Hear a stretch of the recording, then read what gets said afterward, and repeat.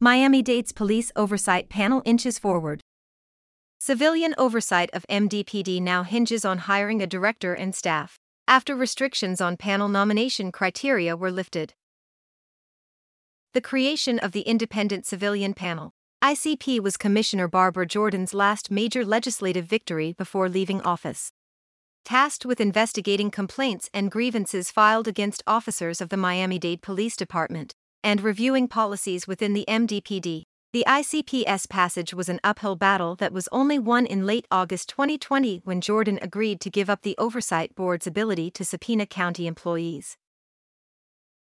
Still, the ICP was enshrined with a guaranteed budget of $750,000 in each of its first 2 years for an office, an executive director and staff. So far, it has none of those things. Staffing will likely be top on the ICP's agenda when it holds its first meeting. That's slated to happen Tuesday, October 12 from 4 to 6 p.m. in the first-floor auditorium of the main branch of the Miami-Dade Public Library, located at 101 West Flagler Street.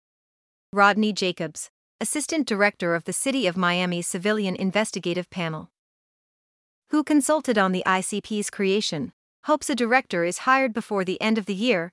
That is where he's pinning the panel's success. Whoever is hired as director will be the lifeline of the department, he explained. That director will be hiring the investigators and staffers who will be the ones who do the work. Plus, a good executive director can make sure panel members work cohesively together. But what sort of dynamic that panel will have is uncertain after Miami-Dade commissioners recently eliminated rules designed to guarantee its integrity. In an effort to keep the panel from becoming too political, the ordinance creating the ICP included a provision that allowed for panel applicants to be vetted by a nominating committee assembled by 9 county boards.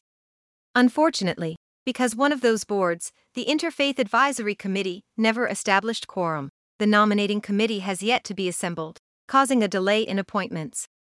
The newly amended ICP ordinance eliminates the nominating committee entirely. The ICP also was originally supposed to have just 2 people with the same or similar professional backgrounds. Part of the reason for that rule was to avoid packing a panel that reviews police complaints and procedures with, well, police. But on September 1st, that also changed with a Miami-Dade Board of County Commissioners vote of 9-4. A potential blow to impartiality. The entire flap began because 4 commissioners wanted to appoint lawyers, not cops, which created even more delays in filling board vacancies. After considerable debate and no agreement on what to do, Commissioner Joe A. Martinez said there was a simple solution: let county commissioners appoint whomever they want. After debating other proposals, Commissioner Sally Heyman gave in. We are going against the original intent. If that's the will of the county commission, fine. I don't care about the stacking one way or the other, she said. I would like to see a body created. Rosana Artiega Gomez, ACLU Miami chapter president, worried that the change could allow the appointment of several people with law enforcement backgrounds. Should that happen, the ICP would no longer appear to be as independent or as civilian as intended, she stated in an email to the Biscayne Times. It will bear too close a resemblance to a police department's internal affairs division with all of its attendant problems, Artiega Gomez wrote.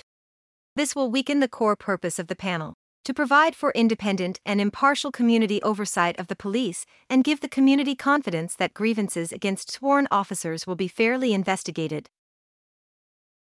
It isn't just the ACLU that is concerned. In an email, Commissioner Kian Hardimon stated, I believe that the amended ordinance opens the door for gross partiality in favor of police officers instead of encouraging impartial arbiters of justice. Hardimon and 3 other Black Miami-Dade County Commissioners, Oliver Gilbert III, Jean Monesteem and Keon McGee, cast the dissenting votes. Stacking the deck in the hands of law enforcement won't happen in the short term. Of those 13 members nominated, only 2 have law enforcement backgrounds. Luis Fernandez, a former City of Miami police officer who now works as an investigator for the Miami-Dade Public Defender's Office, was appointed by County Commission Chairman Jose Pepe Diaz, and retired Miami-Dade Police Maj. Ray Melkin was appointed by Martinez. However, 4 randomly selected members of the inaugural ICP will have staggered terms of just 1 year. 4 other members will have terms of just 2 years. The remaining 5 will serve for 3 years. Panel director is key. Right now, I am happy that ICP is moving forward to some extent, said Jacobs. He admitted it's disappointing that the nominating committee was never assembled and the clause mandating occupational diversity was taken out. Nevertheless, he said the real hill to die on is hiring a good executive director. We want to make sure we have good panel members, but at the end of the day, the director and staff are the most important, Jacobs said. He added that it isn't even necessarily a bad thing if there are more than 2 police officers on the panel. It's important to have at least 1 retired police officer on the panel, Jacobs asserted. The concern for the General Committee was that all the appointments would be police officers. Stedman Stahl, president of the South Florida Police Benevolent Association, said it's only fair that the actions of police be evaluated by police officers.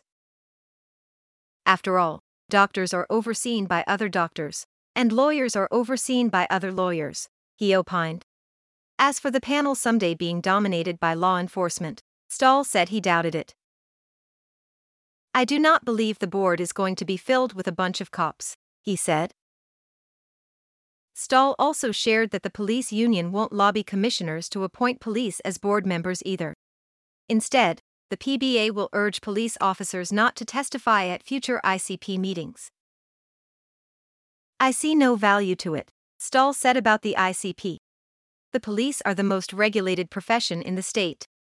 We have 22 different agencies: the state attorney's office, the inspector general, the ethics board, supervisors. This is just another layer to it. I'm not sure why it's needed. Besides investigating and holding hearings on police abuse, Jacobs said the City of Miami's independent civilian panel has helped with Department of Justice investigations into the MPD, craft body-worn camera orders, start the state's first face-to-face mediation program that allows police officers and members of the public to resolve simple disputes, and other programs. Jacobs believes that the county's ICP can do much to make policing better for everyone, including the cops. But for that to happen, a certain level of cooperation is needed. No meetings, no action. The county had an oversight board for 29 years. Called the Independent Review Panel. It was formed in 1980 following the McDuffie riots, which broke out after 4 Dade County police officers were acquitted of beating insurance agent Arthur McDuffie to death during a traffic stop. The IRP was tasked with reviewing the operations of the MDPD and examining complaints against police and county employees. In its last year of existence, IRP staff reviewed 360 police-related complaints while the IRP board held public hearings on 24 complaints about issues that included racial profiling, according to published reports. It was eliminated by former Jimenez. In the years that followed, Jordan pushed for the recreation of the Oversight Board. Her quest to reform the IRP was supported by the NAACP and the ACLU, but was often opposed by the MDPD director, the South Florida PBA, and several conservative commissioners, including Diaz, Martinez, and Commissioner Rebecca Sosa, all of whom are now term-limited from office. Along with a new life and a new name, the ICP will be entirely focused on investigating police actions.